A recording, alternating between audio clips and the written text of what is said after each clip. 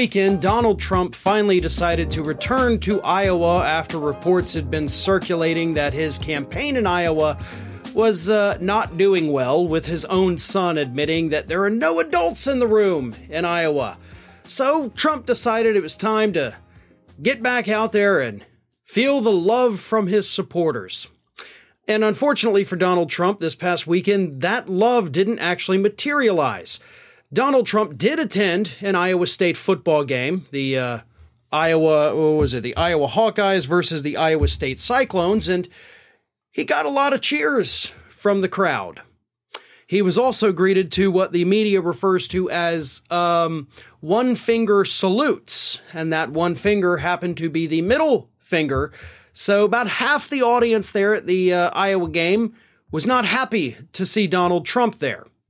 But it wasn't just the middle fingers that awaited Donald Trump when he walked into that stadium. No, he was also greeted to a massive banner in the air that asked him a simple question that, honestly, the media should be asking him.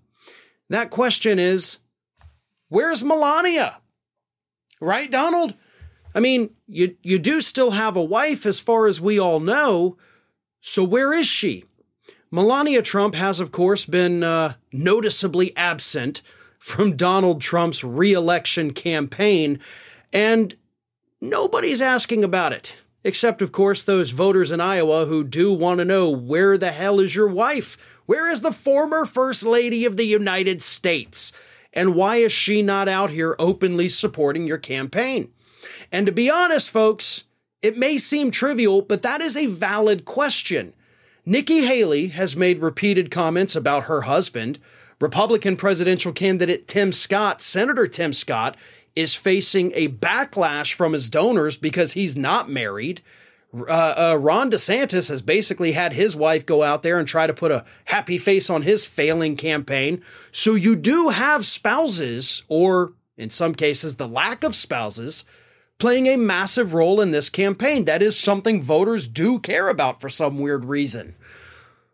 But Melania, even after serving as First Lady of the United States for 4 years, just nowhere to be found, right? She's just hanging out at Mar-a-Lago, doing her own thing. Now, according to reports, Melania has, of course, decided to just, she fully supports Trump's re-election campaign, but she just wants to stay at Mar-a-Lago and raise her son. Which I get it. Admirable. Makes total sense, right? But Barron Trump is 17 and a half years old. In fact, he's going to be turning 18 in just 6 months. And then after that, he graduates high school this year, or actually, next year, next May. And then he's off to college. So it's not like she has to sit there and cut the crusts off his sandwiches for him. I mean, he is 6 months away from being legally considered an adult, 17, so I'm assuming if he wants to, he can drive himself somewhere. So it's not like she has to sit there and babysit and bottle feed the kid. He's older now, and I mean, I've had a teenager. Not many 17-year-old boys want to sit around all day spending time with their mom at home, so I don't exactly buy that excuse. I really don't. I think Melania wants nothing to do with her husband. She's pissed off, according to reports, about all the legal problems that he's facing. She's been pissed off at his legal team because he's hired, some of the crappiest lawyers that we have seen.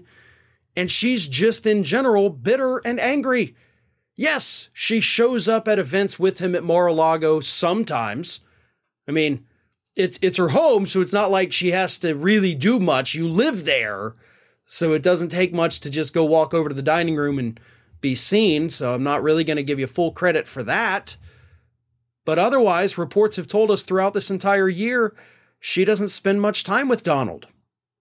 She hangs out with her parents who live at Mar-a-Lago with them. She does hang out and take care of Barron, sure. But presidential campaigns, the spouses do come into play. Jill Biden did, Michelle Obama did. We're seeing it happen right now, but nobody's bothering to ask the question, why this lady who spent 4 years as the First Lady of the United States, why isn't she out there? I mean, listen, you were in that public role. I don't want to say you owe it to the public, because you don't owe us anything at all. But at the same time, your husband wants that job back, which means you would get that job back of being first lady. But it, on the surface at least, looks like you want nothing to do with this. And it seems like reporters need to start asking Donald Trump that question. They're asking the other candidates, so it's only fair that they ask him as well.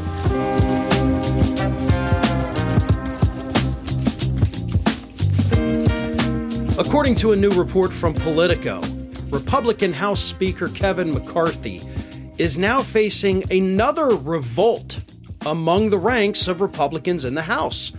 Now, pretty much all year, McCarthy has been facing a revolt from the lunatics, right? The extremists, your Matt Gaetz, your Marjorie Taylor Greenes, your Lauren Boeberts. And now the moderate Republicans are saying, you know what? We have had enough. For 8 months now, Kevin, you have let the lunatics have the keys to the car. And right now, especially this month of September, they're about to drive us off a cliff and you're sitting there doing nothing. Here's what's happening. We have multiple different appropriations bills, government funding bills, that are due, that have to be passed by September 30th. If they are not passed by September 30th, we start going into government shutdown mode, at which point federal workers, depending on where you are, get furloughed. We see national parks close down, economies lose millions and millions of dollars all across the country. It's very difficult and it's very bad for the United States when we have a government shutdown. But the extremists are threatening to shut down the government if their list of terroristic demands are not met. Some of those demands, of course, include opening an impeachment inquiry into President Biden, which even Marjorie Taylor Greene over this past weekend appeared to back off of. Another one is completely defund the FBI. Not completely, I guess that was an overstatement, but cut money from the FBI, cut money from the DOJ so they can't continue their prosecutions of Donald Trump, get rid of wokeness in the military, whatever the hell that means. And of course, no more money for Ukraine, no federal mask mandates, don't even let people wear masks on airplanes. So these extremists have a list of stupid things that they want to do, and the moderates, according to this report, are telling McCarthy, enough's enough, man. We're not going to tolerate this crap. Because if there is a government shutdown, we, the Republicans in charge of the House, which controls the power of the purse, we're the ones who are going to get blamed for it. And guess what? We're the ones who will pay the price. Not the extremists. Because that's something, and I've been trying to hit on this a lot more recently in a lot of segments, both here and over at Ring of Fire. Those extremists can be extremists because they're in safe districts. Like Marjorie Taylor Greene could single-handedly send us into a government shutdown and not pay the price for it among her constituents. Same thing with Matt Gaetz. Same thing with Jim Jordan. Same thing with a lot of these other Republicans who are saying, let's just shut it down. Why not? But it's the House members that are in the swing districts that are saying, now, wait a minute. You do that, I lose my job and a Democrat takes it over. We lose control of the House, and then, of course, we have to fight our way back to the majority. They're also telling Kevin McCarthy that, listen, we support you. One Republican, Don Bacon of Nebraska, said, there's at least 180 of us that will vote for the Speaker 15 more times if we've got to. So we just can't be held hostage to a threat. We're talking about a small minority who want to control the conference. So this revolt, the moderate revolt, is not necessarily against Kevin McCarthy. It's against the lunatic fringe. But they're holding McCarthy responsible. But they're holding him responsible by letting him know that we will blindly support you no matter what. So it's not really a revolt. Like, you aren't threatening to use your power to get him out of the speakership. So what exactly is this revolt about? See, if you're not making clearer demands with consequences, if those demands are not met, then you're really not making any demands at all.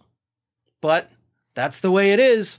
You've got one group of Republicans in the House that want to shut down the government because they are petulant little children that want to destroy everything along the way, and if they're not allowed to destroy it, they'll shut it down. But then you have the other group that says, no, shutdowns are bad, and if you do that, we're not going to do anything to you. So, there you are. I mean, if I'm Kevin McCarthy, I think I know which group I would end up siding with, even though it's the crazy side. They're the ones who are saying, if you don't do this, we're going to kick you out of the speakership. So they have consequences if their demands are not met. But this other so-called revolt, as Politico put it, said, we'd love for you to do these things, but don't worry, because we won't hold you accountable if you don't. So McCarthy has no reason to side with the moderates because they're promising that they won't hold him accountable if he continues to side with the lunatics. Very weird and very stupid.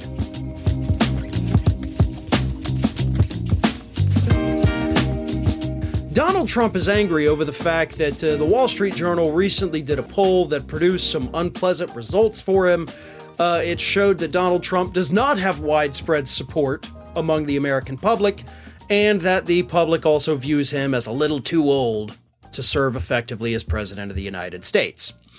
And just the existence of this poll, just the audacity of the Wall Street Journal to even have this poll sent Trump over the edge. And of course, by the way, Fox News also reported on the poll because Fox News and the Wall Street Journal happen to be owned by the same conservative media conglomerate, which is owned by Rupert Murdoch. So when Donald Trump found out that this poll even existed, he got on Truth Social and challenged Rupert Murdoch and pretty much anybody else out there to a mental acuity test. He's so mad about the poll, he says, I think your brains may not be working and you should be tested. Here's what Trump put on Truth Social. Again, starts off talking about the poll. Where did that come from? A few years ago, I was the only one to agree to a mental acuity test and aced it. Now that the globalists at Fox and the Wall Street Journal have failed to push their third-tier candidate to success, they do this? Well, I hereby challenge Rupert Murdoch and Sons, Biden, Wall Street Journal heads to acuity tests. Okay, let's go ahead and address some issues with what you said. You didn't agree to take the mental acuity test. That was actually just part of the routine examination that they gave you when you were president of the United States. You didn't go out there and tell everybody, like, I volunteer to take a mental acuity test to show you all that I am not, in fact, losing my mind. That didn't happen. We didn't know you took the test until months after you took the test when you decided to start bragging about it. And that's where we got the person, man, woman, camera, TV thing. Because that was basically just checking to see how sharp your mind is to make sure that there's no, I guess, mental degradation. But it didn't check to see if you were mentally competent enough to be president. Like, do you have the temperament?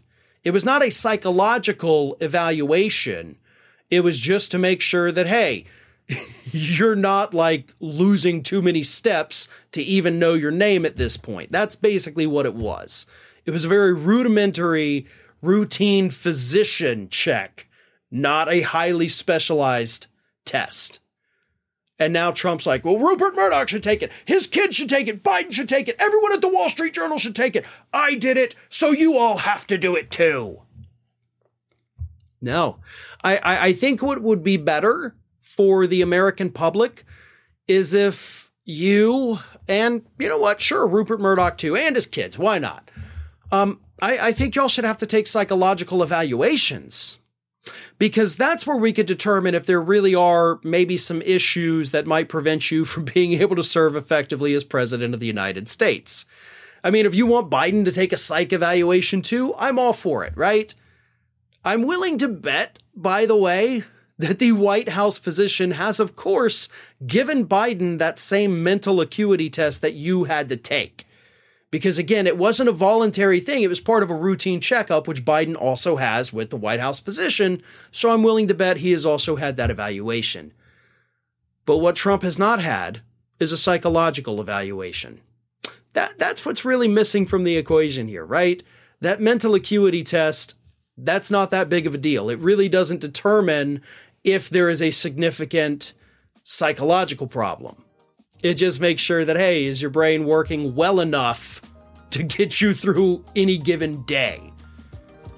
So if you really want to put your money where your mouth is, Donald, you should be challenging these people to psych evaluations, but only, of course, after you sit through one yourself.